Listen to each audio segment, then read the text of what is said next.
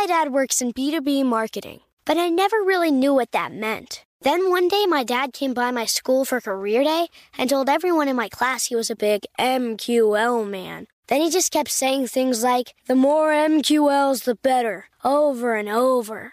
My friends still laugh at me to this day. I think it means marketing qualified lead. One thing's for sure. I'll be known as the MQL man's kid for the rest of my days. Why couldn't you just be a fireman or a lawyer? Why? You ruined my life, Dad. Not everyone gets B2B, but LinkedIn has the people who do. And with ads on LinkedIn, you'll be able to reach people based on job title, industry, likelihood to buy, and more. Start converting your B2B audience into high-quality leads today. We'll even give you a $100 credit on your next ad campaign. Go to linkedin.com/customer to claim your credit. That's linkedin.com/customer. Terms and conditions apply. LinkedIn, the place to be, to be. Experts claim there is nothing tougher than a diamond. But at Diamonds Direct, we beg to differ. Have you ever met a mother? Strong, radiant, timeless. This Mother's Day, give her the gift that meets her match. With diamond jewelry starting at $200. Plus Diamonds Direct's exceptional quality and unbeatable everyday price, you're sure to give her a gift that wows this generation and the next to come. Experience the thrill of jewelry shopping done right at Diamonds Direct. Diamonds Direct. Your love, our passion. Hi, everyone. Spring is almost here, and I have just the thing to help you head into the season in style. My spring box is filled with my favorite fashion and beauty items, all curated to make you feel polished and put together. There's a chic bag, chain link jewelry, soothing skincare, and so much more. Altogether, this collection of products is valued at over $600. But when you sign up for an annual membership by February 13th, you'll pay just $3.99 for an entire year. You'll start with my spring box, then receive new curations in summer, fall. Don't wait. Sign up now at curator.com. That's CURATEUR.com.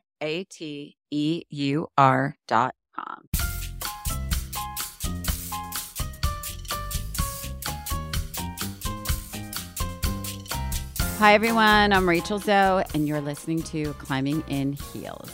This show is all about celebrating the most extraordinary superwomen who will be sharing their incredible journeys to the top, all while staying glamorous. Today on the pod, I'm talking to one of the most talented and badass celebrity stylists, Dani Michelle. Her clients include just a few people that you've heard of: Hailey Bieber, Kendall Jenner, Elsa Hosk, just to name a few. Dani has carved out a pretty incredible career in fashion, and her story is so inspiring in general, but of course, especially if you are interested in fashion, styling, or just the editorial world. Her new jewelry line, Mega, is so perfect. I literally wear her pieces almost every day. I always love chatting with another stylist. It's really just like revisiting, my past, and I just love her passion. I love her love for the game, her work ethic. She's so impressive. So let's get into it.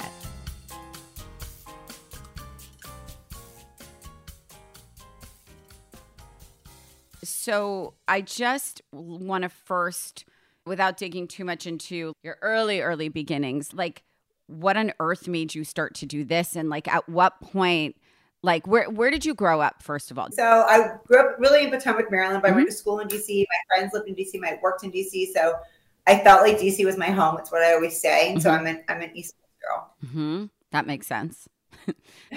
that definitely makes sense. But by the way, sorry, DC, but I would never consider it a fashion city. No. However, I really think that it plays a huge role in my perspective in fashion because we had a huge music scene. So it was like the minute I could rebel, and I had a very liberal high school. So we were going to concerts on Tuesday nights of some of the best bands, people that headlined Coachella, 2008, 2010 were I was in a small 100-person little room with them. Mm-hmm. And so I had this huge influence of music. And then at the same time, I had this really manicured, sophisticated perspective of a very proper upbringing. Mm-hmm. So I feel like those two definitions of being really poised and polished, and then also being a rebel and and unique, like come together. And that was a huge part of being in DC for me. So you come from a family that's a little more like traditional and proper. Oh yeah. Like holidays, like skirts had to be below my knees. Like nothing could show from like neck to anywhere. Like stop handshakes, eye contact, elbows off the table, you know. Really? Like, yeah. Okay. See, I would never get that. I would never get that from you. You do not give off that vibe. My family was Southern, and it was just like very high expectations of like, you know, where you come from and how you need to act like a lady, and in a really positive way, you know, with really strong ethics and morals, you know. Which, quite frankly, I crave. And, you know, I actually took my kids out of a very progressive school and put them in a very traditional school because I actually really, I love manners. I do. I love manners, and I love when people look at you when you say hello to them. I do like that. I do. But I do think I think there's a balance, you know. I think there's a balance. Yeah, like I think the kids that I don't want to speak to people that like I feel like you always rebel from what you know, like, of course, from whatever you were. But of course, I think that as long as we started in a really like if we had a really good upbringing, then you find your path where you're supposed to be, and you go somewhere. You find your own world. Agreed. But I really love my upbringing, and I'm super grateful for that space that it gave me. And so, when did you leave DC, Maryland? Like, were you like, I'm out of here, I don't want to live here forever? Or were you like, maybe I should try? I went to the same school from kindergarten till I was 18 to senior year. And then I went to university. I was going to go to NYU. I was like, NYU, that's what I Me too. That's all. Me too. And then I went to you. Did you go to NYU? No, my parents wouldn't let me. They said, New York's not going anywhere. See it when you get back. You're not staying here. Where'd you go? I went to George Washington because they were like, I said, okay, I'll go to LA. And they were like, fuck, no, you're not. They were like, because you will never come home. We will never see you again. Absolutely not. So like, no New York City and no LA. So I was like, okay. What'd you say? Where are you from? I'm from New York and New Jersey, from Short Hills. Okay. Oh my God. So my mom moved to Livingston. So I know next door. You know it. Oh my God, that's so funny. That's wild. So I went to just to like hang out with a friend that was already in college, and I got to this campus that was like straight out. It looked like Saved by the Bell to me. I was like, oh my God, grass and palm trees and fountains, and I was like, I was living Saved by the Bell, the college. Literally. Yep. So I went there and loved it. I made like great friends that I'm still girlfriends with today, and had like an awesome experience because it was very like in a city. So we went to Miami all the time, and I feel like I had this like beautiful few years where I was like partly a child and partly an adult. You know, I had a job, and I went out and I was in the city, but then I also like fell back into my college life and college campus and frat. And it was the perfect mix, I feel like, of like transition from child to adult. That's what I always say about college, to be honest. For me, like the biggest purpose that college served for me was growing up, like learning to be like independent, because otherwise you go from being a kid kind of owned and governed by your parents into the real world. Right. Yeah. And you're like, you know, like, so. And just go to these, and again, not to speak on someone else's experience, but like if you're just in these small towns where you just live a school life, it probably is like a shock to live like adult life versus school life. And I really also love, you know, I believe everything happens as it should. And I think that it was a great school for me as far as the transition of my life. And then you were like, okay, so New York, here I come. I'm coming. Because then I was like, okay, I'm going to go to New York because everyone from DC goes to New York. That's like the natural progression. Of course. And I had interned in New York. At the time, I got internship at 17 magazine, which was like, you know, 20 years ago, that was it. And I was at like, YM. So yeah. Yeah. Like, why? Oh my God. That was it's my only job I ever had. My only job I ever had. I worked at YM magazine, and I started as a fashion assistant in the closet 3 days a week. And then I left as senior fashion editor, and I went freelance at 25. Only job I ever had. It was 17. I was in the accessories department, and one day, like the first to get there, the last one to leave, not because I was trying to prove something, just because I was like so into it. Mm-hmm. And one day they had to bring someone to set and they were like, she's coming to set. And I didn't even know what the word set meant. I was like, okay, and I got to set and someone was, they were having a photo shoot. They were dressing, the models. And I was like, this is a job, like to tell people what to wear. It's called the sitting. At the time, it was the sittings editor. Yeah. And I wanted to write for the magazine. That's like what I really had wanted to do. I love writing. And that's where I thought my career would go. And I would work at a magazine because I thought if you wanted to work in fashion, you wrote for a magazine. I don't know how the photos got there. I don't even know what I thought. But and I think that when you and I spoke, like it was such a different time that like no one talked about a stylist. We didn't know what it was. And your show, which was in 2008, was the year I graduated. It all came at this like perfect storm of like, I knew I wanted to be it. And then you showed the world what it was. And you kind of created this lane for us for it to be spoken about. So at that point, when I was interning is when I learned about being a stylist. And I was like, okay, that's what I'll go do. And that's what I want to do. And I'll do that in New York. But before I do that, like, I'm going to go to like LA and have 1 year in LA, kind of like before I become an adult, like transition from like, I just felt like I was going to have this 1 year. And then I've never left. It's been over a decade, I've never left. No way. And were you single? Were you single when you came to LA? I had never been here before, did not know one person here. Get out of here. Yeah. And I got this apartment off of MySpace. This girl had this really great, like, fashion music MySpace blog. And I was like, she needed a roommate and I took the spot. How wild is that? See, when I moved here, I had a whole life here because I moved here because I was spending like 80% of my time here styling. So I was like, why am I going back and forth? I've always wanted to live here. And here I am 20 years later. So it kind of eats you that way. It's crazy that you're interviewing me because the first time we met, like I was asking you a million questions and you were so cute. I hope there's an episode where you've told your whole story so I can go watch it because for like a week, I like kept thinking about everything you were saying. Your story is so incredible and so just sweet. Legendary. Really, the experience you have is so legendary. And when you write a book, I will be the first to buy it or whatever. I have two. That's what I'm sending you. When we hang up, I'm going to send you Style A to Zo and Living in Style. And no. I have Style A to Zo. I bought that because that came out what, a decade ago? It came out when you graduated. It came out, I think, my first book, I want to say it was 2008 or 2009 and then 2012 or 13 because I was pregnant with Caius. So I definitely bought your first book. You mean my next book? Yeah, like is there a book where you tell? I don't remember what that book was, but I definitely. I don't think I have. Everyone wants me to do a tell-all, but it's like I'd get arrested. I can't. Like I could do one without names, or I could. All the names. Just tell us the story. Here's the thing. It's interesting because it is kind of interesting because it's very similar. My story is similar to yours in the way that I didn't really know what I wanted to do, right? And so then. I think at the end of the day, I sort of fell into it, fell in love with it, definitely did not know what a stylist was. And to your point, the reason I started this show was because it was actually the last thing I said I'd ever do, right? Like never in any life would I want a camera on me, like put it on the client. That's what I do.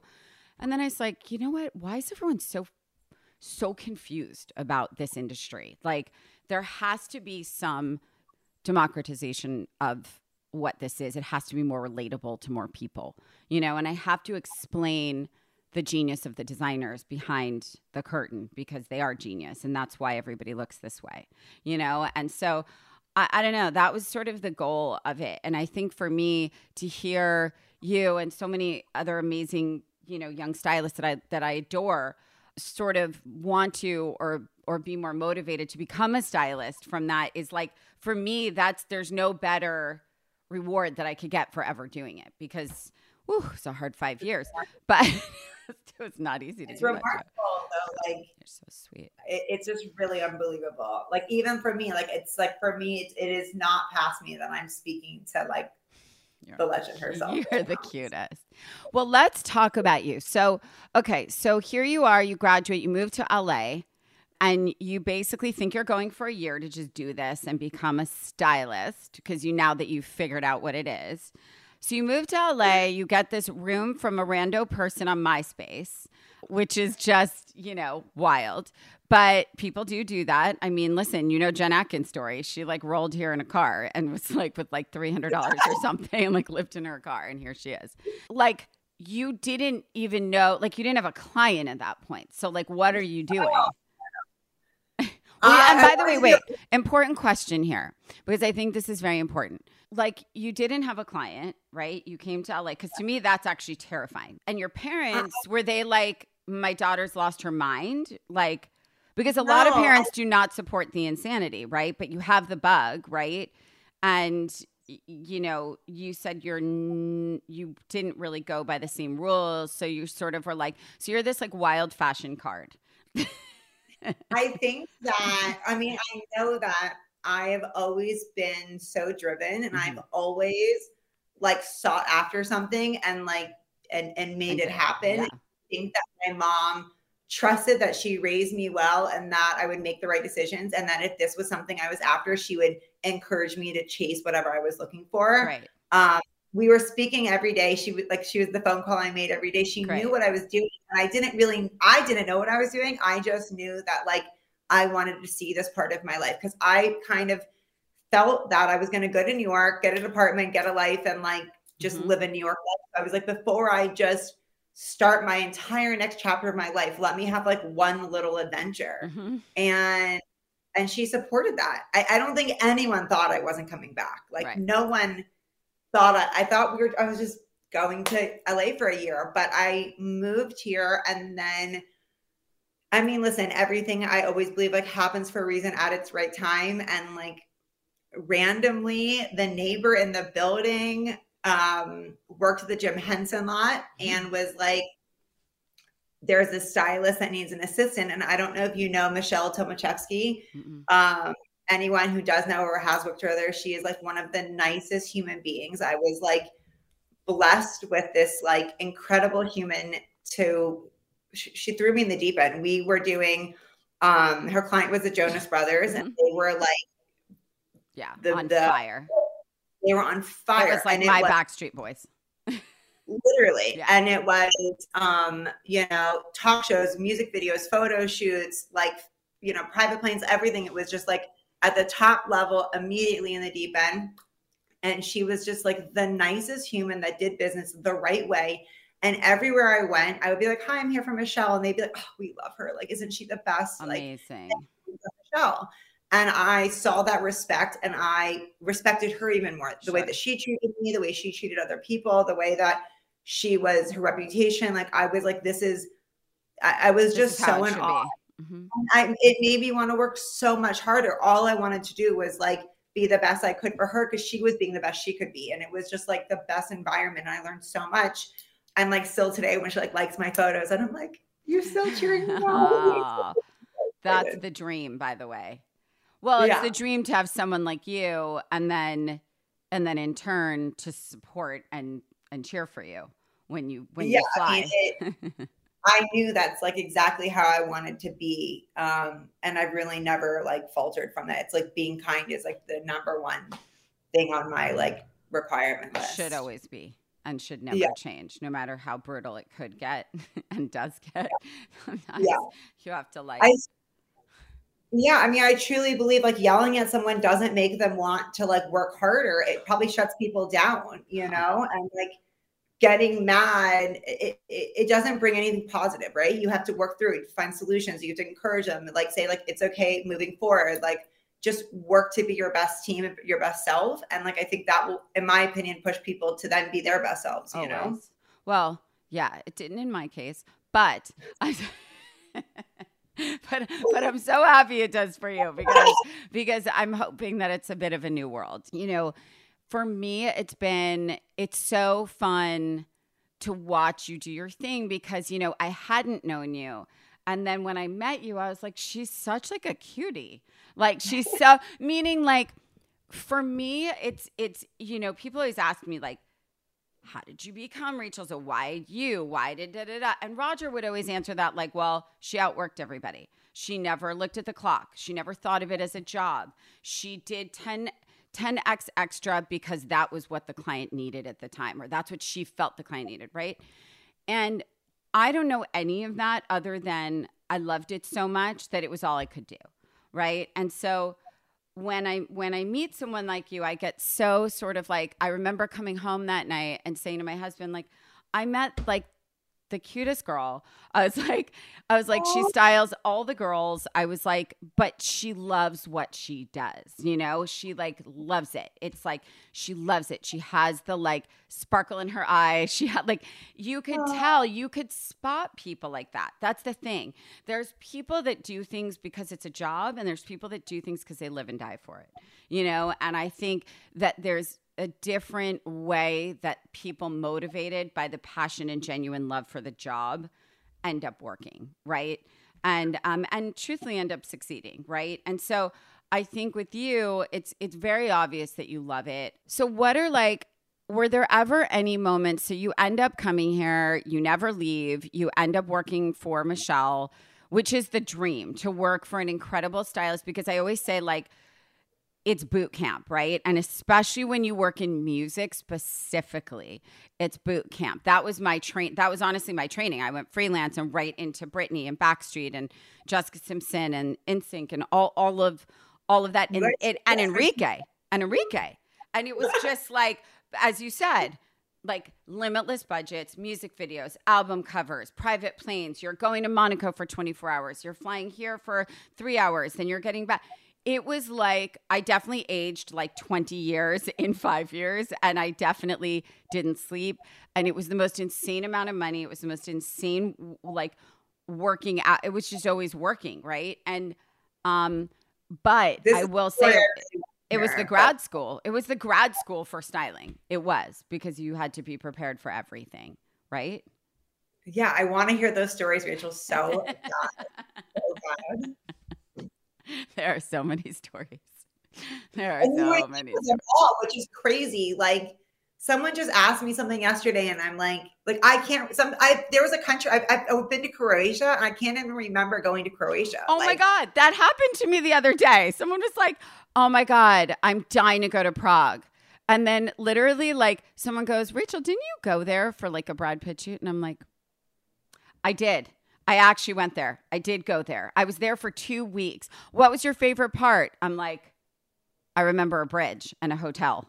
And literally that's it. A bridge and a hotel. There's so much. I always say is that because we're like so detail oriented, like in my office, there's thousands of pieces, and I could like tell you a backstory about each one of the things, what job they came from. Like sometimes when we do like purges, and I'm like, no, you guys. I'm like, this piece. And like, I have such insane short term. Like, there is nothing you could ask me that I wouldn't know going on, that I think that it's like for my long term has like, gone away. It won't come back to you till people interview you. Like, and all of a sudden it's a little bit of like, this is your life. Like, they'll be like, Rachel, you did this and you did this album and you were here dressing them for this. And I'm like, I was. You're right. I was. You're absolutely right. I was. And it's so funny. Like, sometimes you have those moments, but it did teach me sort of like, as I move forward in work, like try to experience it. You know what I mean? But it's hard. You can't, because it's like this. And especially when, you know, being a stylist, you're in the service business, right? So it's you almost take your whole self out. You just go, what do you need? Who needs this? Blah, blah, blah, blah, right? Like, and it's like flashes of light. That honestly is like such an important sentence, because I think a lot of people forget that, like, I know, service business, they do, from the perspective of like how hard we give. Like, sometimes when I come home, I'm just so drained because my whole day is emotionally, mentally, and creatively giving to other people.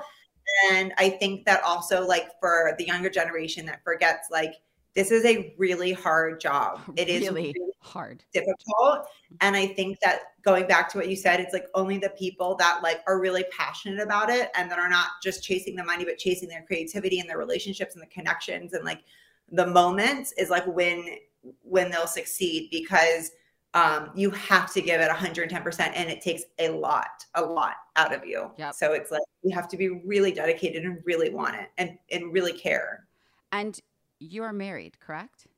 I am. Tell me everything. So where did you meet Prince Charming? We met. It's like another whole podcast on itself. So I'll keep it really short. It's that we met at a dinner party. I was on a first date and he was on a second date. I showed up like on the back of this motorcycle, this Italian man, and he was like, I came out, no, Rachel, I took the helmet off. I like shook my hair. So like my hair wasn't flat.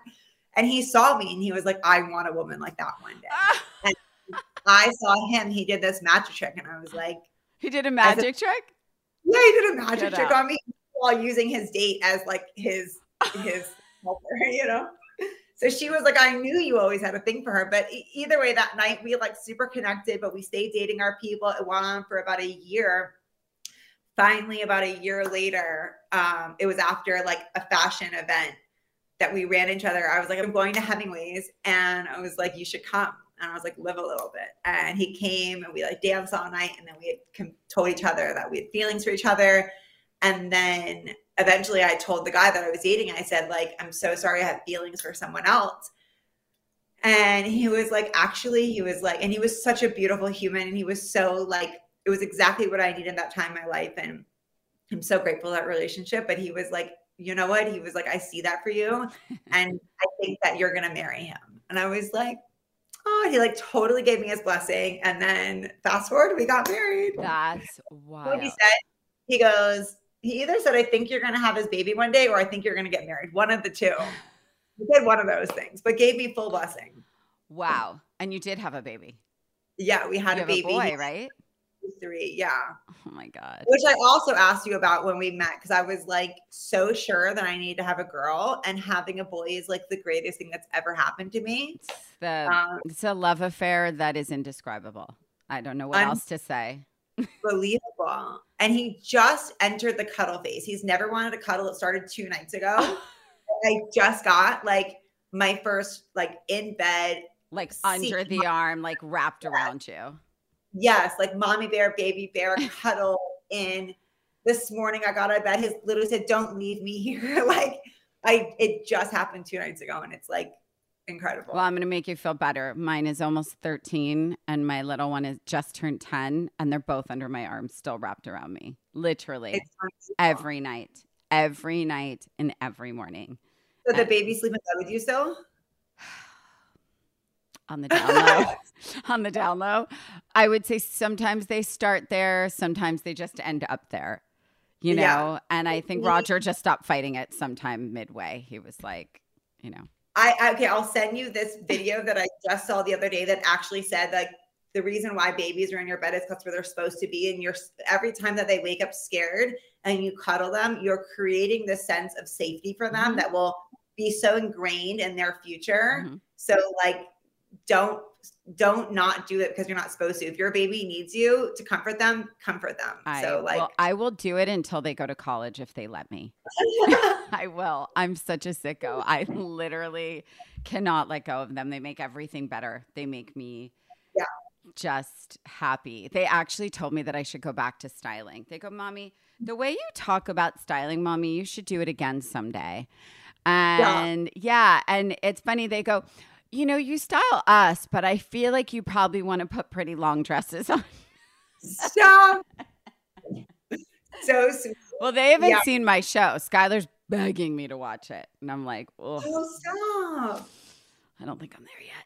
I think there's too much, you know. I have gone back. Like, I think after I met you that night, I was like, go back. I was like, I want to watch an episode. It's wild. You had the slide in your studio and the dresses got wet. That was one of the worst days of my life. It was one of the worst days of my life. And, you know, there were many, but when it rained on the Globes and I had 5 clients in long gowns, and then every single picture of every single one of them was holding an umbrella, holding the train up. And I was like, I quit. You know, it's so weird because I had so much of my life and my emotion. I think if I like watch it, it's just going to be like a this is your life kind of thing, because like you said, it's a bit of a blackout. For me, the show, it was such a hard thing to do because I was working like you're working now, right?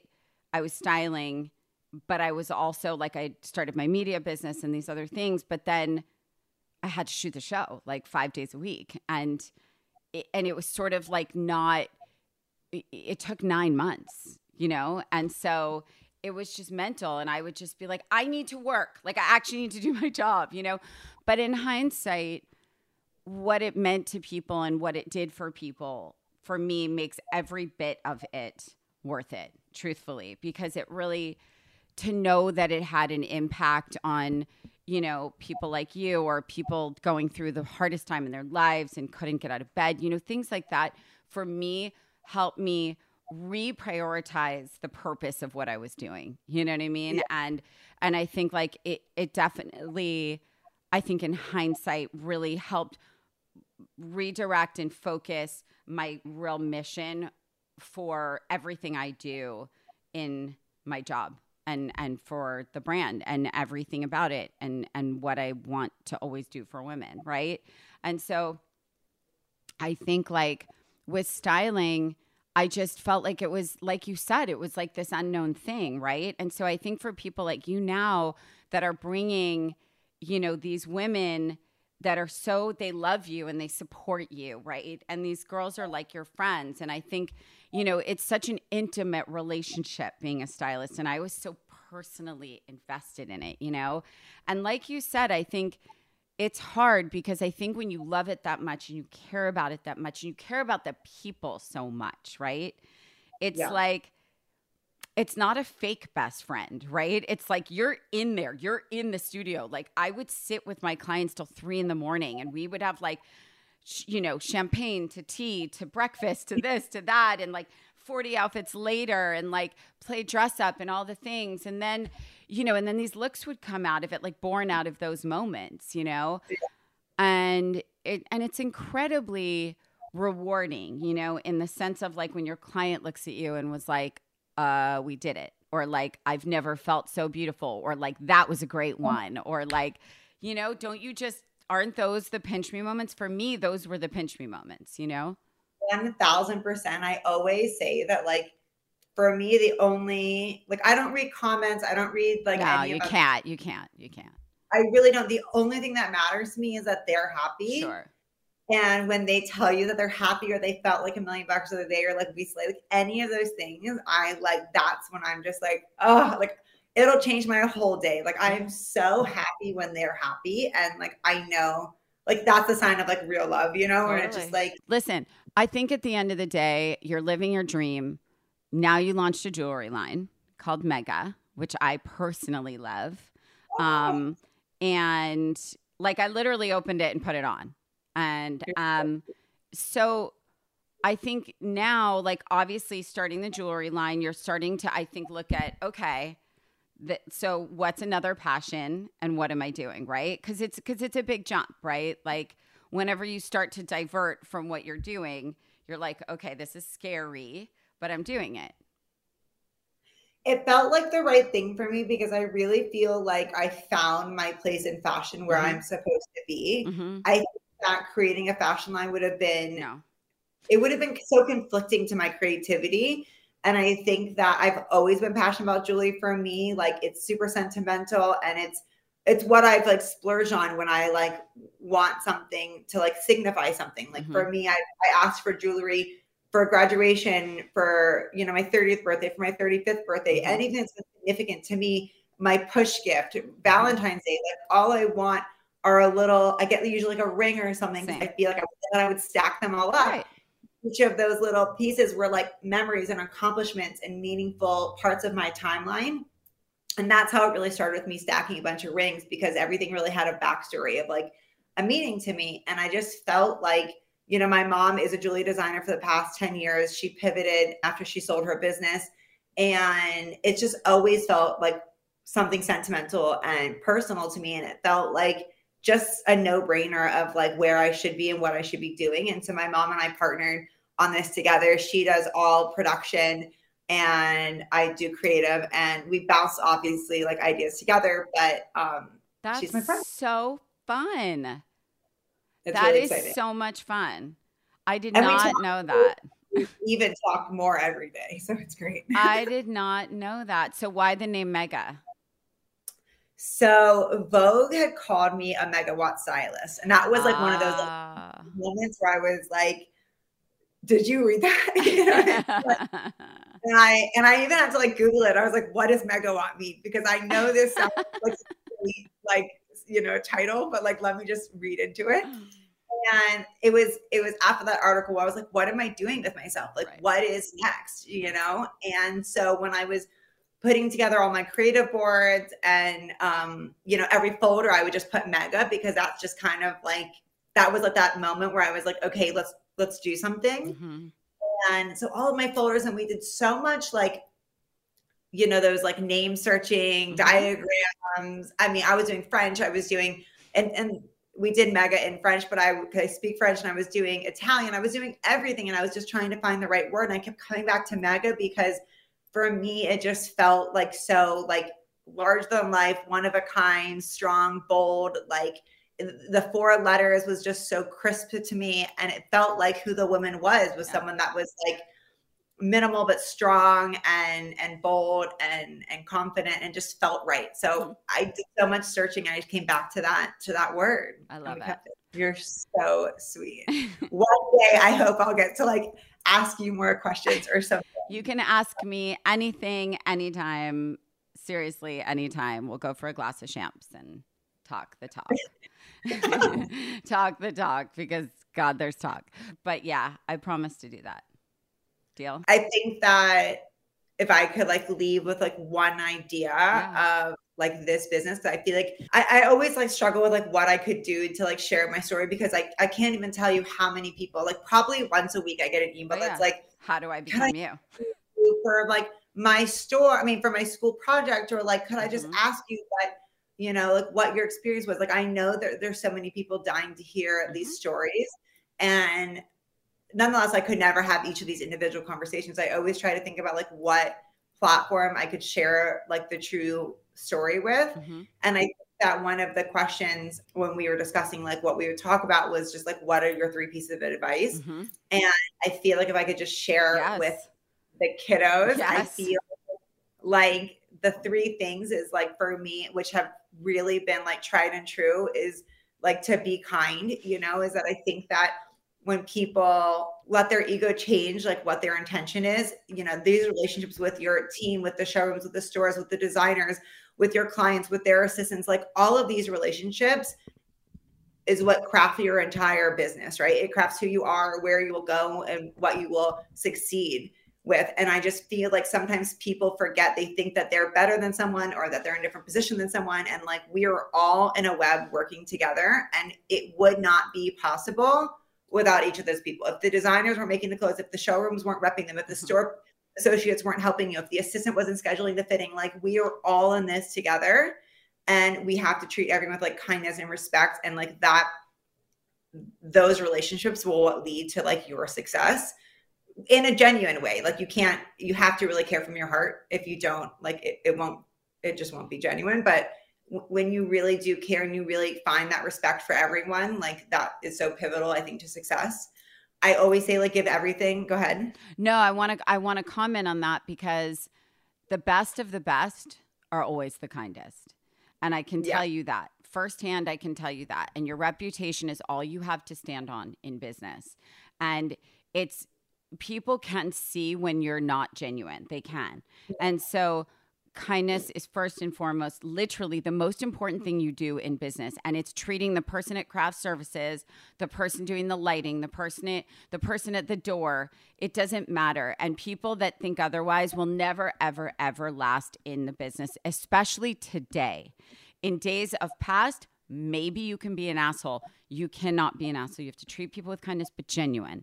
And first and foremost, and Peter Lindbergh, I have to tell you, was the best example of that, because he was the kindest, most brilliant photographer. And working with him was such a gift, because the way that he talked to people, the way that he treated people, how gentle he was, how kind he was to every single person on set. No ego, nothing. And I tell anyone that will listen in any position that that's how you win. You will last forever if you are good to people, everyone. Yeah, I mean, I walk off set and like I like tell the grip and like Mhm. the lighting team, I'm like, good job today, you guys. Like you killed it. Like, awesome. Totally. Because if it weren't them doing epic lighting, like what is my fashion saying? You know, It's true. Everyone is so important. And I really like wholeheartedly believe that. And I'm glad you even brought up like, you know, the crafty, the behind the scenes people, like we're all in it together. There is no one, I don't care you're following or what, there is no one more valuable on the set than anyone else. It's like true. except for the talent that we're all there for. Fair. And then I think like giving everything 110%, I feel like I can't tell you how many times I would like, it'd be the end of the day, the last or after like 3 days of like out and about. And I'd be like, oh, do I like need to go there? Like my car is full to the top. Like, do I really need to go? And I can't tell you how many times it'd be the last stop. And that would be the look. Like, yeah, of course. And I like, thank God. Like I never gave up. I did everything over and above. And to what you were saying, your clients, like you gave them, like you went over and above. And like, I know my clients know that I do that. I know that they know I'm thinking about them all the time, that like when I'm not on a job with them, I'm still thinking about them. And when I do a job, I like work from it from the moment they tell me to like the finish line. Like it's so important because like every detail tells the whole story. And like, I always like leave no rock unturned. And then I think to what you just said about like your reputation, like it's the one thing you can't buy. And once that reputation like is gone, there's nothing you can do to fix it. And I think a lot of people think that this is some race, and they think that because there's Instagram now that like there's this immediate satisfaction that like they can, like they should be at a certain place so fast. And it's like, it's a marathon, and there is no one thing that will like get you to the end. You need every little step along the way, because you learn from every step, and everything that you do, you like learn so much from, and everything you do is valuable. And I just think that you have to like give everything its full like experience, because it will lead to something else. And you have to like understand the longevity of your career if you want a long career. Yep. Say yes. When say you yes. are coming up, say yes to everything. Everything. Everything. And I think what's like so crazy is that there were so many times where I like wanted to quit, or I wanted to like give up, because it was an incredibly different time. If you remember, all we had was a website, right? There was no Instagram. Oh, yeah. So if I went, I had a portfolio. I remember having my printed out book that I would bring into an office. It was true story. So different. And if I was so discouraged, because I would go do something great, right? I remember I was working with Douglas Kirtland, who was the last photographer to shoot Marilyn Monroe. We would do these incredible things together. I was shooting I was so young, and we were doing like Vanity Fair, but I had no one to show it to, right? I would do this amazing story, and then there was no platform. It would be in a magazine, great. Like someone would read the magazine, but there was no way to show anyone, like, look what I'm doing and look what I'm capable of doing. So I had to grow my entire business by every time going on set and someone being like, this girl is so great, you should use her. This girl is so great, try her. And that's obviously what happened. Yep. And it would come from the publicist or the makeup person or the assistant, like everything led to something. But it took a really, really long time, because there was no platform to show people what you could do. Yep. Whereas today, these little girlies are dressing themselves and they're like, look, I'm a stylist, But it was such a long process, and it was really hard, and blood, sweat, and tears. Like my husband was telling me these stories, like, do you remember? Like literally I checked everything myself, and like checked in and out. Like I did everything myself, like I literally grew this entire thing myself. And I don't forget those things. And I think that a lot of people today like are racing, and it's like, chill, it will come. I promise you it will come. If you follow those steps, if you're a good person, if you give it 100%, if you do business the right way, like if you say yes to every opportunity, like your pie will come. I promise. It's true. But listen, I scream at every mountaintop. You got to do the work. You got to do the work. You have to do the work. And that is the biggest problem with this generation right now. I'm sorry to generalize, but like it's across the board in every industry. And I think to your point, because everyone's looking at highlight reels, right, on social media, and you still have to do the brick by brick. It can be faster than it was for us, but like it's just blood, sweat, and tears at the end of the day. And you have to do it that way because you learn from it, you grow from it. I was taping little taxi receipts and food receipts for like $100,000 wardrobe budgets, and I would turn in like 100 pages of like Xerox paper on both sides with a glue stick of all my expenses, and Roger would help me because I suck at math. And like you know, amongst rolling racks and shoes and like, you know, living in New York. And so you know, I think that those things are the things that shape you. So it's like, to your point, it's like I say to people coming up, it's like those like sort of war wounds are what makes you really, and it makes you grateful.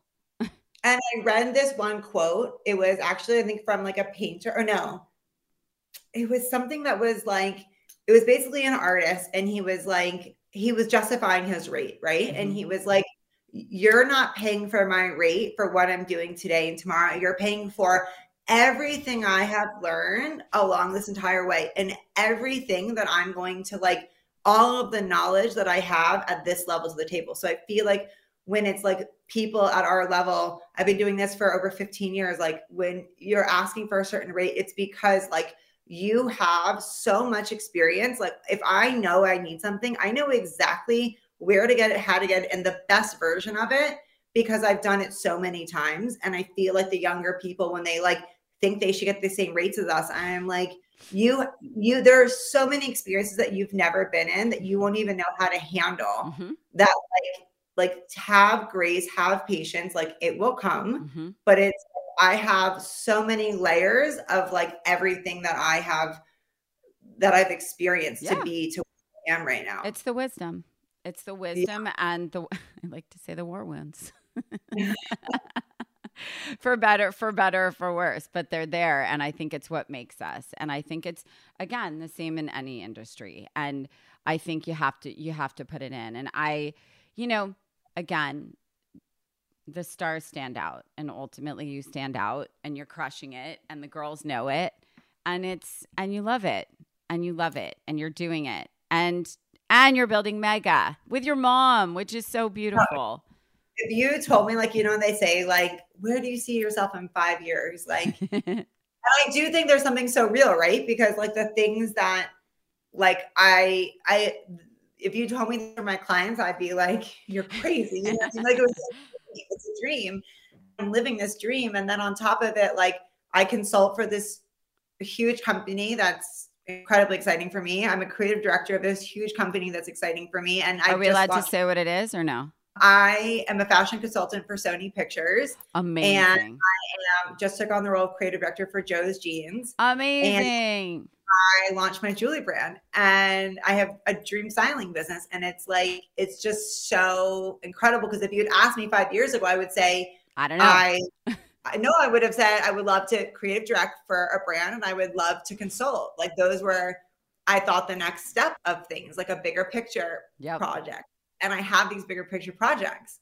So it's really incredible to like forecast and to like put your heart in something. And I don't think about it on the daily, but it probably like in the realm, you know? Yeah. I mean, you know, it's funny because I don't know that I ever projected. And I think it's amazing to see that you had that idea that that's what you wanted to do for the next step. And it happened. And I think it's also patience, because it's also not saying tomorrow. Right? Yeah. You're saying in my 5 year, I hope to be doing this, right? Yeah. Yeah. So now I got to set my next 5 year. I believe it's called manifesting. Right? I believe it's called manifesting. I'm trying this. So far, I suck at it, I have to say. No, but I think it's like, it's things that just like sink into your system. You know what I mean? Like, it's not like you're chasing it. It's not like you're like this, like if you're looking for it, like it won't happen. It just like, you like think about it, you say it, you feel it, and then you like go live it. And I just think that, you know, maybe it's working. It's working. Dani, it's working. And you're a mama and you're married, and it's all the things. I feel like you're living all the dreams. So pinch yourself now. Pinch yourself now so that you remember that you're living all the things and all the dreams.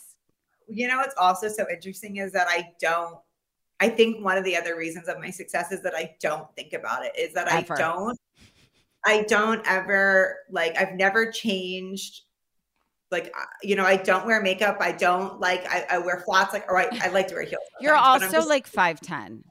So stop. Yeah, like I'm so focused on like what I'm doing that I've never thought about the global. I don't think about the clients that way. I just think like, this is my job and I need to go give it 100%. And like, I've never changed in that respect. You can't. And you can't. that, like, if you start thinking about it, right, you read the comments of this, you could psych yourself out. Like, you just have to stay like focused on what you're doing. And I think that that's another reason why, like, I've been able to just keep pushing, is that because I don't think about it.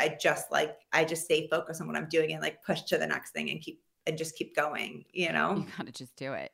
You got to live it. You got to be it. You got to do it, and don't overthink it. And to your point, I think, I don't know. The only thing I could say to you is just recognize what's happening, because I never did. I never did. There's this thing called the imposter syndrome. Do you know what that is? Yes. I know it well. And I think sometimes we all just feel like that, and we're like, wait, what? And then people say like, these things too. You're like, huh? What? Yeah. No, it's very real. It's like very real. And I'm just like, wait, what? Like, like I said, if you had told me this is my life, I wouldn't believe you.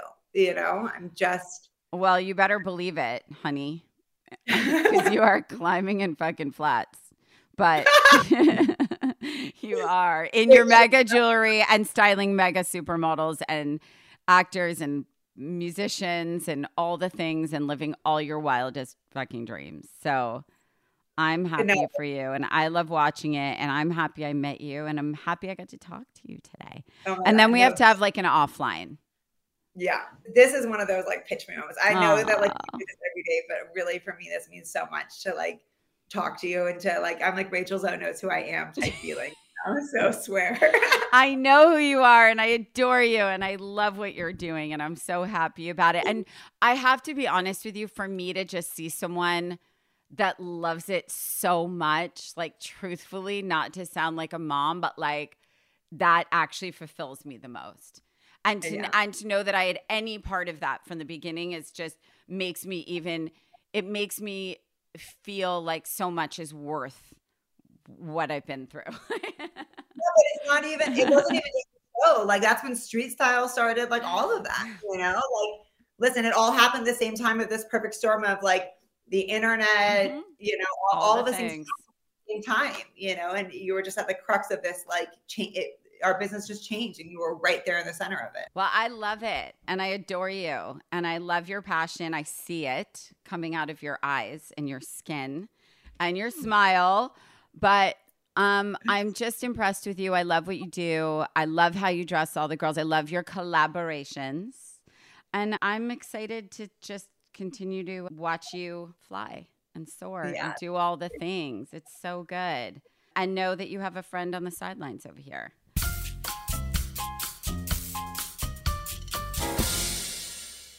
Okay, everyone, it's that time in the show when I answer 2 listener questions. So let's see what we have today. Okay, this is funny. Do you typically tailor all of your pants and jackets, or do you wear things straight off the hanger? I definitely do tailor things for sure. Believe it or not, I'm incredibly lazy about it, and I typically wait until the day before I have to wear something. If it's for something visible, I'll get it tailored. But I more so tailor gowns for major events rather than my everyday clothes. And because I just wear higher heels so that I don't have to hem my pants. Truth. Yes.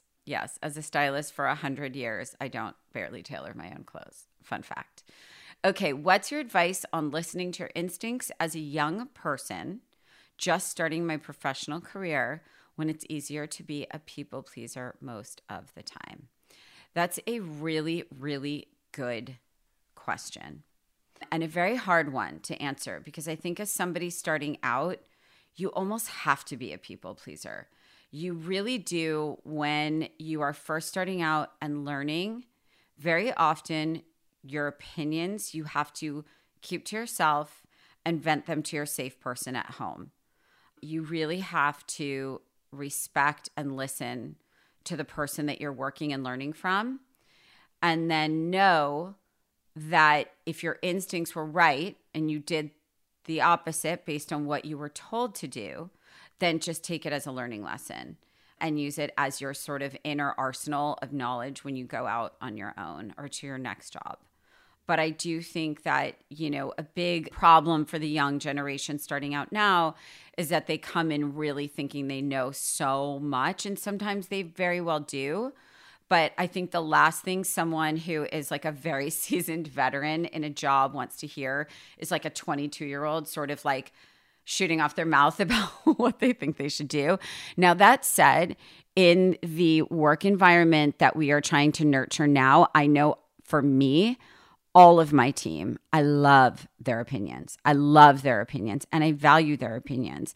And very often I really take what they say and I really use it, and it really impacts my overall decision because it's a fresh perspective.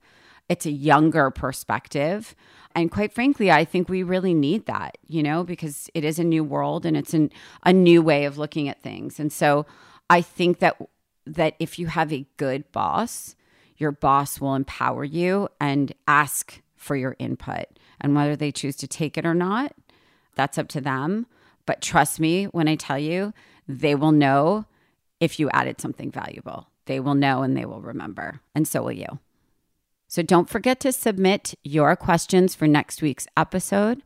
All you have to do is DM us your questions to @ClimbingInHeelsPod on Instagram, and I might just answer your question. Thank you so much to Dani for being on the pod today. She is just the real deal. She's as genuine as it comes. And I have to tell you, for the first time in my life, I actually felt like I was talking to myself. It was actually really a bit surreal. Like the way she was answering questions, I literally felt like it was my answers. Like it was actually a bit surreal for me to have this conversation. But I loved it so much because her passion is so genuine. Her work ethic is unparalleled. And, I think so many of her points are so important because when your clients know how much they mean to you and how much you think about them when you're not on the clock, I think that really is what matters. And she works really, really, really hard. I really loved her takeaways about being kind, giving 110%, and keeping your reputation solid gold. So don't forget to rate a review wherever you get your podcasts. It really helps us out, and I love reading them. So while you're at it, follow me on @RachelZoe and @ClimbingInHeelsPod on Instagram for more updates on upcoming guest episodes and all things Curator. I'll see you next week. Mwah.